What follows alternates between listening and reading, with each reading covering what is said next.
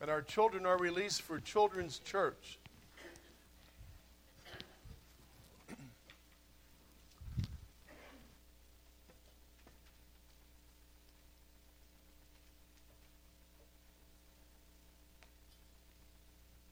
I'm not going to put this on the mic. You know, we who preach, sometimes we can have heated discussions before you preach. Worst thing that can happen. I had one of those today with my brother Joe. And Joe, I repent of the way I said anything to you. I'm sorry. And let me just say, when you go to preach, you want to make sure that you're right with the Lord. And so the way I responded, I told you. Let's go into the message now. I'd like you to open up your Bible, if you would, to Ephesians, the 5th chapter. I'm going to be reading verses 15 through 21. Now, I'm going to ask you to keep your Bible open like I so often do throughout this message, because I'm going to be reading our text now, and then I'm going to be rereading it again during the body of our message. So let me go ahead and read this to you. Ephesians chapter 5, beginning with verse 15 down to verse 21. Be very careful then how you live, not as unwise, but as wise, making the most of every opportunity, because the days are evil. Therefore do not be foolish, but understand what the Lord's will is. Do not get drunk on wine, which leads to debauchery. Instead, be filled with the Spirit. Speak to one another with psalms, hymns, and spiritual songs. Sing and make music in your heart to the Lord, always giving thanks to God the Father for everything in the name of our Lord Jesus Christ. Submit to one another out of reverence for Christ. Let's pray. Thank you for your word, Father. Thank you. We believe that your word is living and active. We believe that you have a message for us today. And so we're asking, Holy Spirit, that you might speak and that we might listen, that we might apply what we discover. And may I truly be hidden behind the cross of Christ, that only Jesus may be seen and heard. We pray this in his name. Amen. Amen. Now today we conclude our two-part series on the Holy Spirit that I've entitled The Third Member of the Trinity. Now you might remember last week we focused on the divine nature of the Holy Spirit. Plus we talked about some of the Holy Spirit's many doings. My text was John the 16th chapter, verses 5 through 15. And here is our theme. Without the Holy Spirit, the lost would remain lost and truth would remain hidden. Last week's 4 points were as follows. First, the Holy Spirit is a divine person. Now that means he's God just as much as God the Father and God the Son are. Number 2, the Holy Spirit was promised. Jesus promised to send the Holy Spirit after his leaving. Third, the Holy Spirit convicts. The Holy Spirit convicts the world, not the child of God here, but the unsaved. He convicts the world with regard to sin, righteousness, and judgment to come. And finally, the Holy Spirit proclaims truth that glorifies Christ. All of that truth that we're talking about is found in God's Word, the Bible. I concluded that message by giving you a little homework, and I trust that many of you completed that. I ask you to list 5 means the Holy Spirit has aided you since you became a Christian. 5 means. I also hope that you thank God for how blessed you are to have the Holy Spirit indwelling you as a believer. For you know, in Old Testament times, only a choice few had the Holy Spirit indwelling them, and the Holy Spirit could be removed just as easily as the Holy Spirit was given. That's why in that psalm that we sang today, David said, "Take not thy Holy Spirit away from me." Because he saw when the Holy Spirit was removed from King Saul how he spiraled. Remember, he even went to see a witch, the witch of Endor. Can you imagine how different the world would be if the Holy Spirit had not been given at Pentecost? Can you imagine that? The Christian faith would be impossible to live. You think it's hard to live now? Don't have the Holy Spirit. It becomes impossible. Also, I question whether the world in which we live in would even exist. But if it did exist, I'm sure that it would be vastly different than any of us here are presently accustomed to. For sure, evil would be much more prevalent than it already is. And you think it's prevalent now? Without the Holy Spirit, it'd be worse. Much worse. Now, in verse 18 of today's text, Paul admonished the church, he said, to be filled with the Spirit. Be filled with the Spirit. Unfortunately, some Bible teachers or groups within the church have hijacked that biblical mandate of being filled with the Spirit to mean something that God never intended it to mean. Therefore, some well-minded Christians are fearful of what being filled with the Spirit means, while others are so jaded because of false teaching they don't even care to listen. So to prevent further confusion, I'd like to set the record straight of what being filled with the Spirit means. Now, this is our theme. God has all of the Christian that is filled with the Spirit. There it is. Now, we're not saying they're perfect by any stretch of the imagination, for perfection cannot and will not occur in this life. Amen? So what are we saying? What are we saying? We're saying Spirit-filled Christians are surrendered or submitted fully to the Holy Spirit, that He's the one that is directing their lives. Thus, the Holy Spirit is the leading or controlling influencer. He is preeminent. In other words, the Holy Spirit has the most say in that person's lives. Rather than bowing to men or causes, Spirit-filled Christians, for the most part, bow to the Holy Spirit's leading. I said for the most part because they're not perfect. They're not perfect. So, you got what I mean here to be filled with the Spirit? If you don't, that's okay, because I'm going to be discussing that at length during the body of our message today.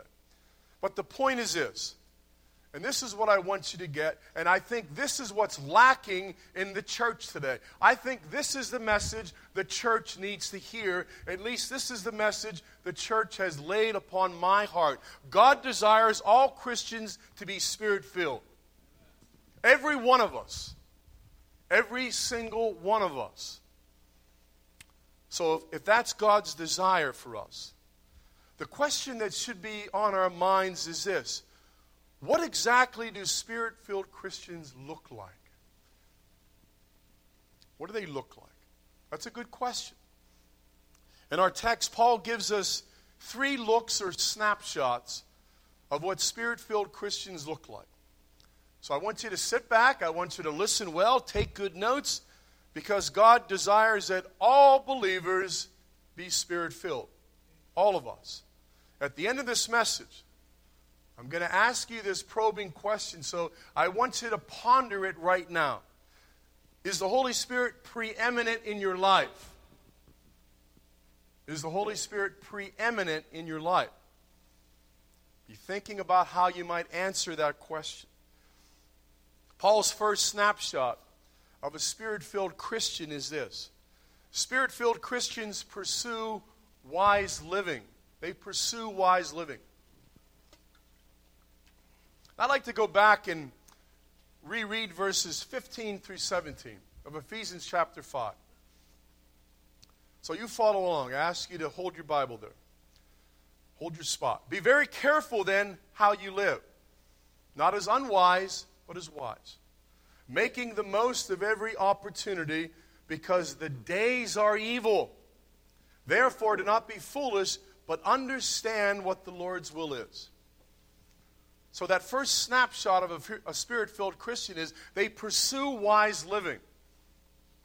today's text, it jumps right in at the tail end of a section in which Paul shared some really rather pointed teaching with the church at Ephesus on unwise living. Now, my Bible labels that lengthy section this way: living as children of light. Basically, Paul would declare it unwise because he says that's not being Christ-like. We would be right in saying that unwise living is really unbecoming of a Christian. I'm going to be covering a good portion of that in our next point, so I want you to bear with me. I'm even going to have us travel back to the 4th chapter and read many verses about that. Now, after sharing his rather pointed teaching on worldly or unwise living, Paul concludes this section by admonishing his readers to live wisely. In other words, to live wisely means to live contrary to the way the world is living, because the world certainly isn't living wise. Wouldn't you agree with that? I hope so. That's why sometimes we feel like a round peg trying to fit in a square hole. You ever feel like that?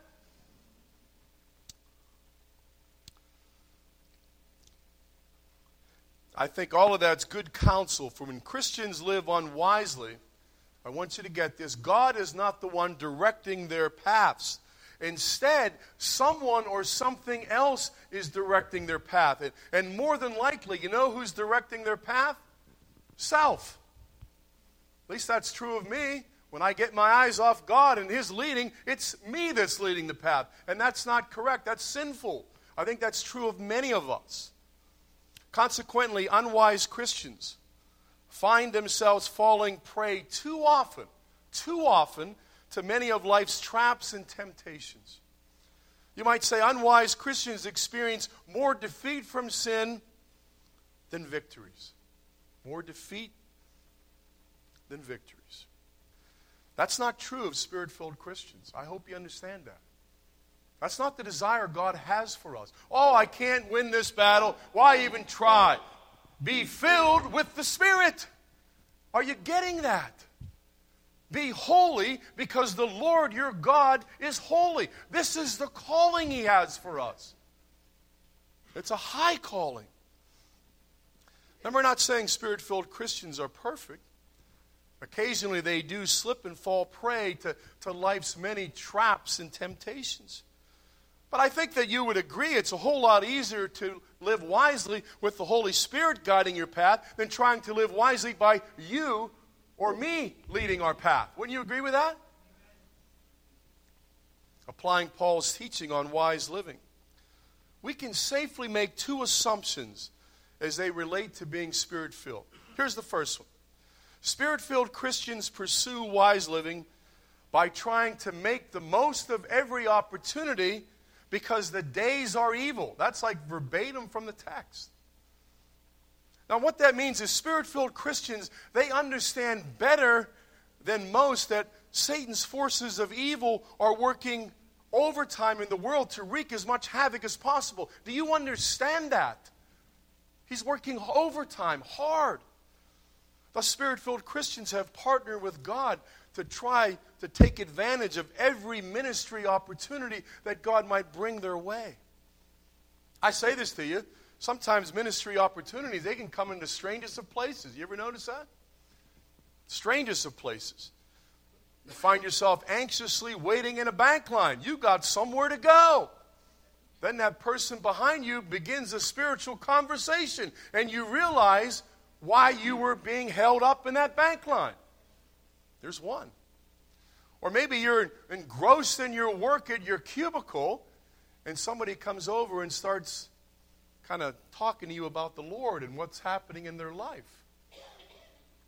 The truth of the matter is, when God has all of us, ministry opportunities can come just about anywhere. And here's the point. When they come, Spirit-filled Christians are available. That's the important part. So I ask you this question. Have you made yourself available to ministry opportunities that God graciously brings your way?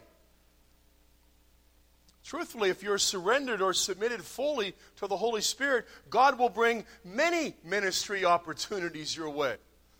Plus, you even find yourself praying for more ministry opportunities. Perhaps if few or no ministry opportunities are coming your way, you may have declared yourself unavailable. And when we declare ourselves unavailable, God looks elsewhere. He looks elsewhere. There's no question Paul practiced what he preached by seeking to make the most of every opportunity. I say that because the New Testament teaches time and time again that Paul boldly ministered Christ no matter whatever circumstance he found himself in. As a result, God used him mightily even when Paul was in chains. And I say to you, my friends, God can do the same for you and for me with the Spirit's help if we seek to make the most of every opportunity, if we're available.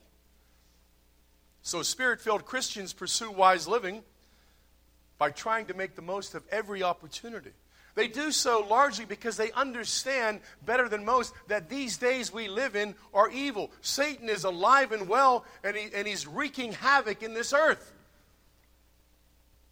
Applying Paul's teaching on wise living once again. A second and final assumption we can make is this. Spirit-filled Christians pursue wise living by seeking to understand the Lord's will. Now, it's been my experience that determining the Lord's will for our lives is one of the most difficult things that Christians struggle, that they face. It's hard, especially a younger believer, trying to determine what does God want me to do with my life? Some Christians can become so fearful of taking a wrong turn that they just stand still. Other Christians can become so uptight about determining God's will for their life that it virtually consumes them. And they can't think about anything else. That's all they focus on. I like what I once heard Dr. Tony Evans say about seeking God's will for your life. Now, I know there are some fans of Dr. Tony Evans, and I happen to be one of them, a fantastic preacher. He said this only as Tony Evans could say. Let me quote him. If you want to know God's will for your life, get to know God, and His will get to know you. Is that good stuff or what? Let me say that again. If you want to know God's will for your life, get to know God, and His will get to know you. Now, Dr. Evans' statement, it really makes two assumptions here. First, that God has a plan for our lives. And second, God's plan for our lives can be known. Now, do you believe that? God has a plan for your life, and you can know that plan? Now, if you don't believe me that He does, listen to what God said to the Jewish exiles that were living in Babylon through the prophet Jeremiah. Now, many of you know this verse. You might have committed it to memory. Jeremiah 29:11. I know the plans I have for you, declares the Lord. Plans to prosper you and not to harm you. Plans to give you a hope and a future. God likewise has plans for each of us. But don't expect God to reveal the whole plan He has for your life all at once. Isn't that what we want? Show me the whole plan, Lord. Unfold that before my very eyes.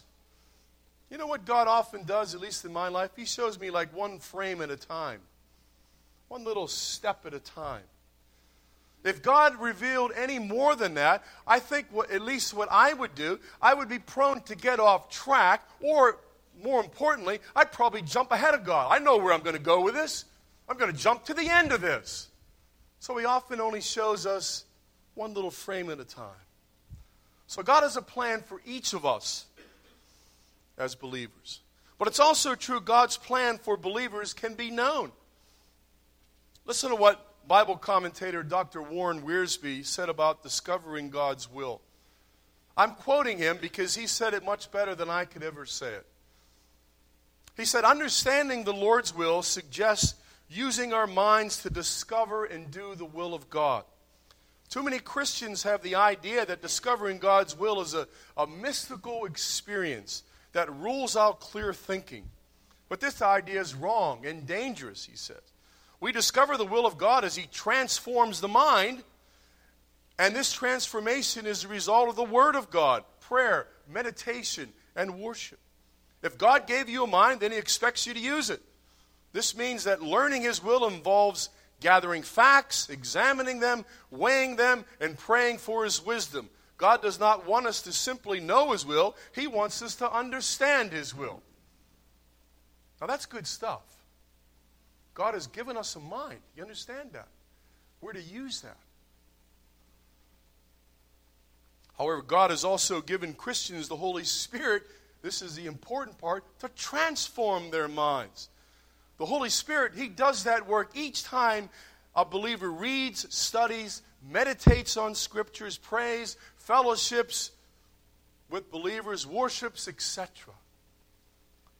The more a believer's mind is transformed, hear this now, the more a believer's mind is transformed, the more of God's will they grasp, and the more of God's will they grasp, the wiser they live. Did you see that process? Let me say that again. The more a believer's mind is transformed, the more of God's will they grasp. And the more of God's will they grasp, the wiser they live. So how wise are you living? One thing's for sure, if you aren't regularly reading your Bible, regularly praying, regularly meditating on Scripture, regularly fellowshipping with believers, or regularly attending worship, I would say you're not living as wisely as you should. But not only do Spirit-filled Christians pursue wise living, a second snapshot that Paul shares of a Spirit-filled Christian is this. Spirit-filled Christians gain more victory than not over sin. More victory than not over sin. Now, while presenting this point, allow me to contrast Paul's teaching on unwise living versus the result of Spirit-filled living. Once again, we're not saying they're perfect, but we are saying Spirit-filled Christians gain far more victory over sin than defeat. If you question whether the Bible teaches that, maybe you do, let me share just one verse that makes that point. Galatians 5:16. Paul writes, "So I say, live by the Spirit, so you will not gratify the desires of the sinful nature." Most of Paul's teaching on unwise living is found in the previous section of Scripture. And we're going to go back and read some of those. But Paul does share one such teaching in this section. Let me begin there. Let me read verse 18 of Ephesians chapter 5.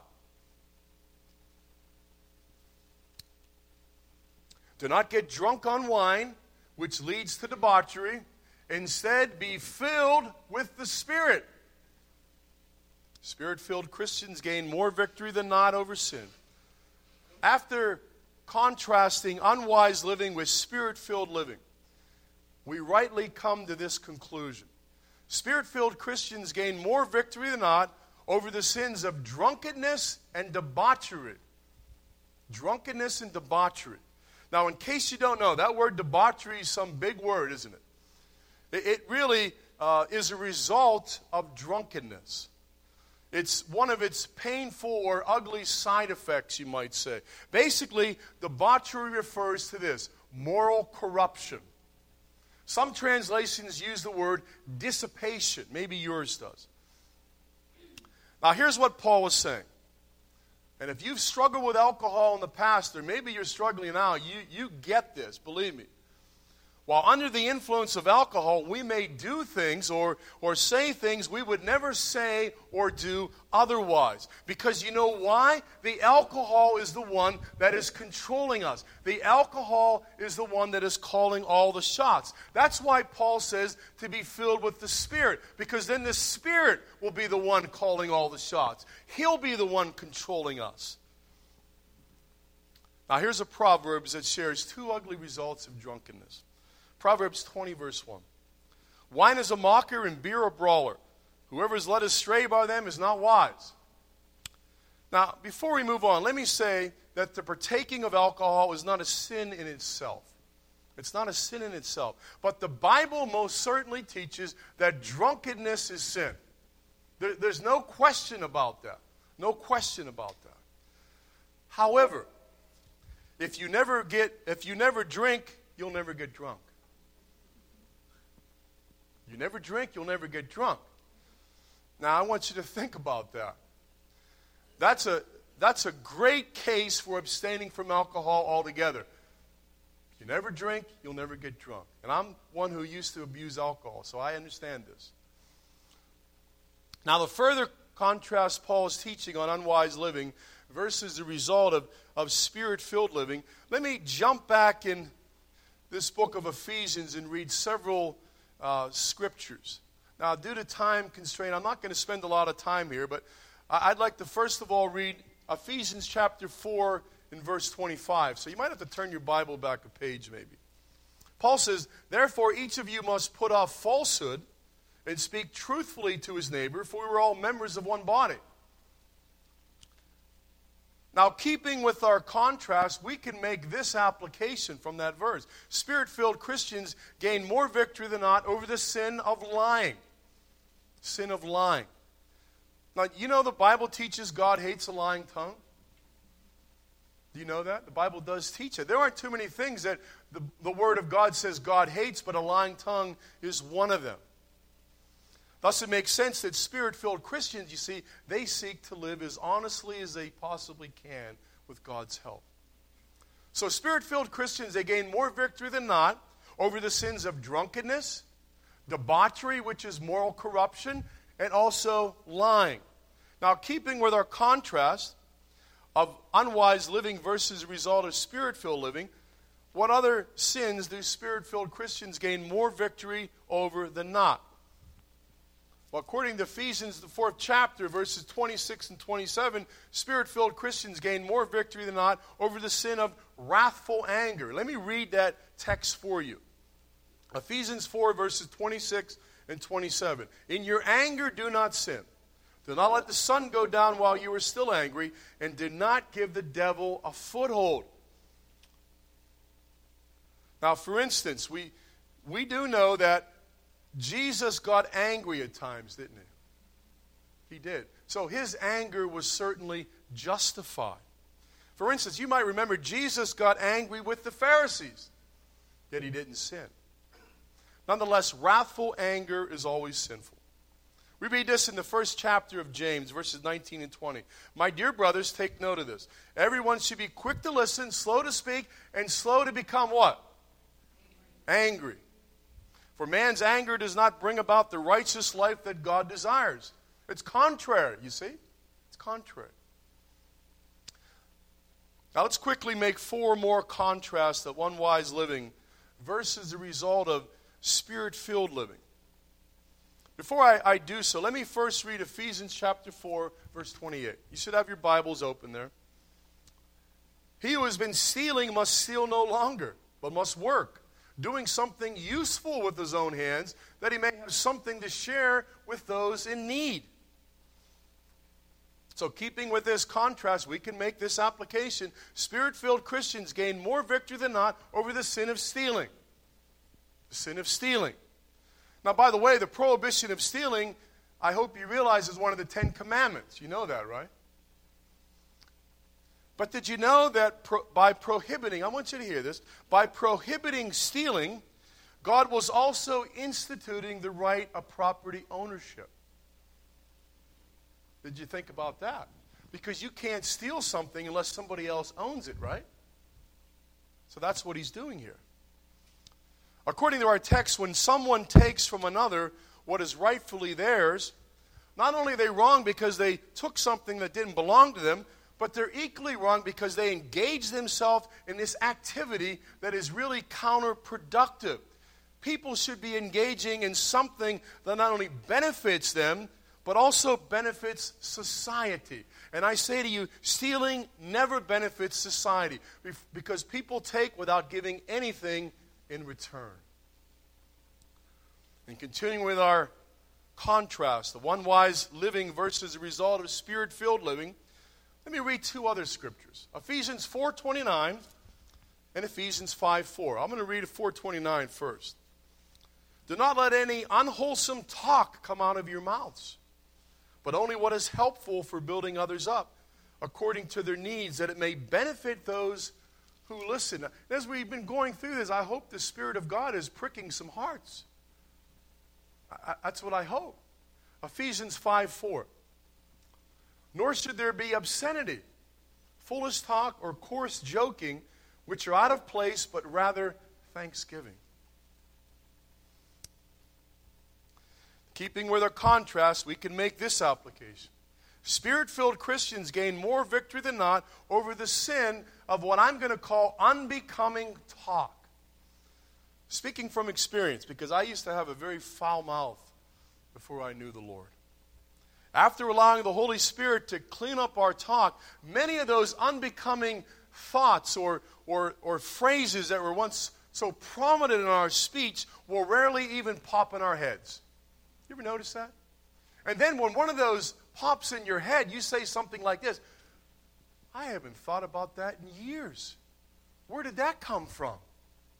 Where did that come from? Now let's review.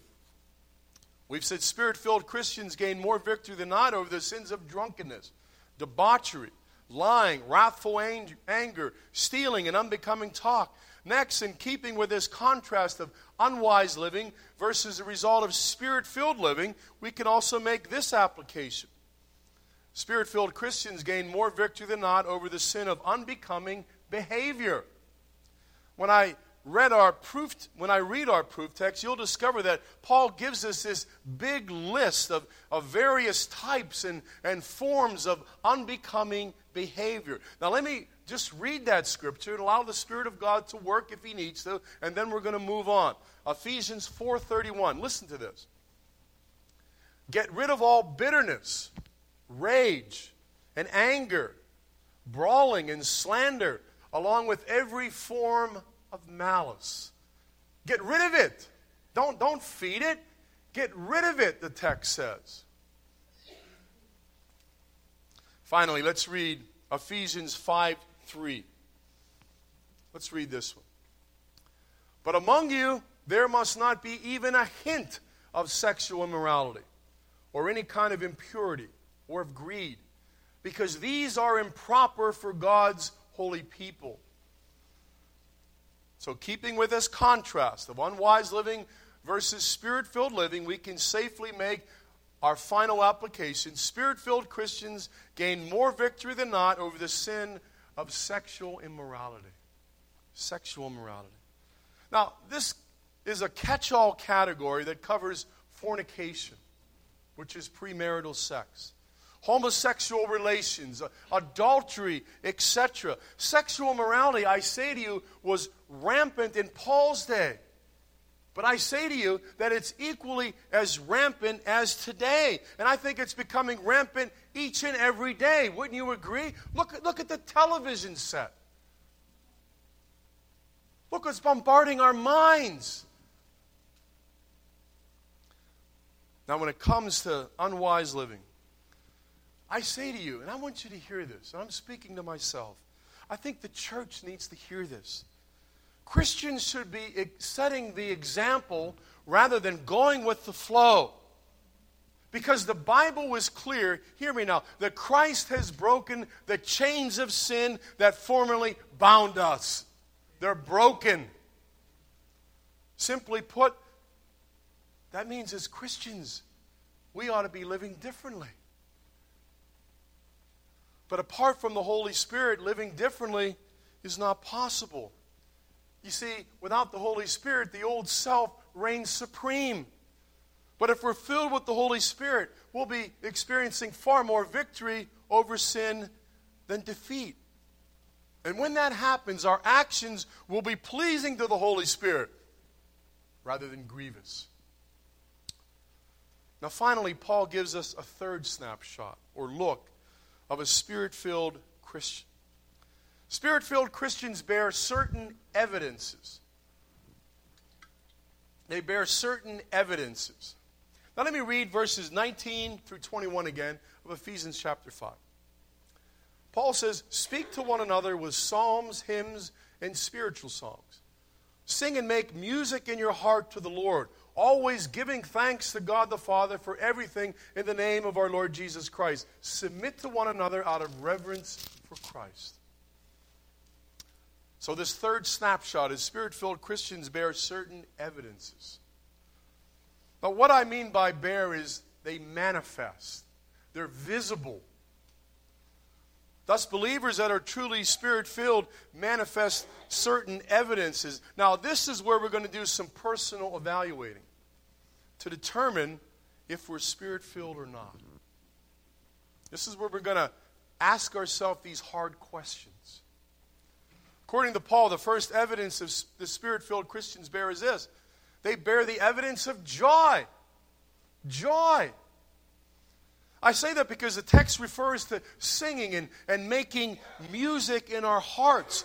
And those are actually byproducts of joy. Joy is a fruit of the Spirit. I remind you, rejoicing is the choice that each and every one of us make or we don't make. We still make the choice. Spirit-filled Christians are good at choosing to rejoice, even when those circumstances dictate otherwise. They can do so because they hope in Christ rather than hoping in their situation or their circumstance. Remember what Paul said about rejoicing in Philippians 4:4? Remember that? Rejoice in the Lord always. I will say it again, rejoice. Now, I remind you, Paul wrote Philippians while he was incarcerated for preaching the gospel. And he still made this choice to rejoice. Now, certainly there are other ways, but Paul tells us in our text, one way that Christians manifest joy is by singing and making music in their hearts to the Lord. And I think many of you get this better than others. I think Ray gets it more than I do. Music is his gift. And when a person understands this, then joy is written all over their face. Now here's a question for you. What is written all over your face? Is it joy? It should be, right? It should be. Because we should be joyful no matter what we're facing. Because we have this great hope in Christ, right? But sometimes that's not the case. Sometimes that's not the case. So the first evidence Spirit-filled Christians bear is joy. According to Paul, the second evidence Spirit-filled Christians bear or manifest is gratitude. That means they're going to be thankful people. They understand, as James wrote, every good and perfect gift is from above, coming down from the Father of the heavenly lights, who does not change like shifting shadows. So, for the most part, would you consider yourself a thankful person? Are you a person who has joy on your face? Are you a thankful person? These are tough questions, aren't they? But Pastor, you don't know what I'm experiencing. Well, what I do know is Paul was in jail, and he was joyful, and I'm speaking to myself here. This is the attitude we're supposed to have. If the Spirit is controlling our lives, this is the kind of attitude we will have. We will have. Finally, Paul shares a third evidence. Spirit-filled Christians bear the evidence of submission. By nature, man desires to elevate himself or herself. But when the Spirit truly has the reins of a believer's life, they practice submission just like Jesus Christ the Son practiced submission. Remember, he completely submitted himself to the will of the Father. When believers submit to one another, they do so out of reverence to Christ. So here's another one of those hard questions. How submissive are you to others? How submissive? Now, we said God has all of the Christian that is filled with the Spirit. We're not saying they're perfect, for perfection is not possible this side of heaven. What we're saying is this: Spirit-filled Christians are surrendered or submitted fully to the Holy Spirit to the point He directs their lives, to the point where the Holy Spirit is preeminent, that He's the leading, He's the controlling influencer in their life. In other words, the Holy Spirit is the one who has most of the say in their lives. Rather than bowing to men or causes, Spirit-filled Christians, for the most part, bow to the Holy Spirit's leading. That brings us to that probing question that I ask of all of us in the introduction. Is the Holy Spirit preeminent in your life? Is the Holy Spirit preeminent in your life? I ask that. Now hear me. Because far too many Christians, at least in my experience, are content living well below God's desire or standard that He set.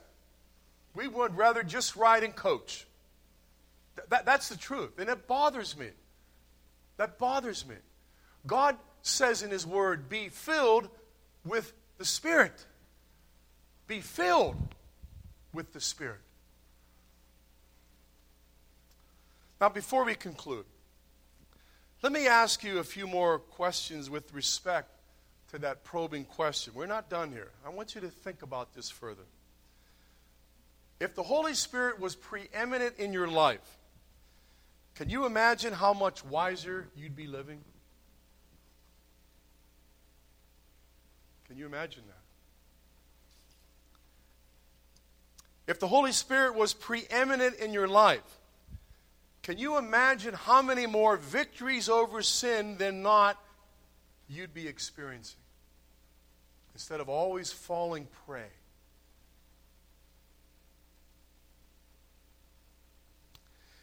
I'll throw in another here. If the Holy Spirit was preeminent in your life, can you imagine all of the evidence that would exist to convict you of being a Christian? If the Holy Spirit was preeminent in your life, can you imagine how much more of an impact that you would be making for God's kingdom? Now let's take that one step further. Can you imagine the impact the church, this church, could make if the Holy Spirit was preeminent in our lives as individual Christians? Can you imagine that? I can't even fathom that. I think it would be astounding. I think we would speed the return of Christ in our lifetime. Because we would be giving of our resources. We would be giving of our time. We would be giving of our energies. We would be doing these things as the Spirit leads us instead of us leading ourselves. When we do that, God is not glorified and Christ's return is not speeded. Do you understand? So let me ask you again, is the Holy Spirit preeminent in your life? And if He's not, why isn't He? Now think about that this week. Consider living a fully submitted life to the Holy Spirit's leading.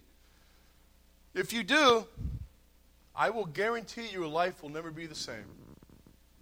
I will guarantee that. I'm not saying it's going to be a downhill coast because that wouldn't be true. But I am saying this, hear me now, you're going to live wiser.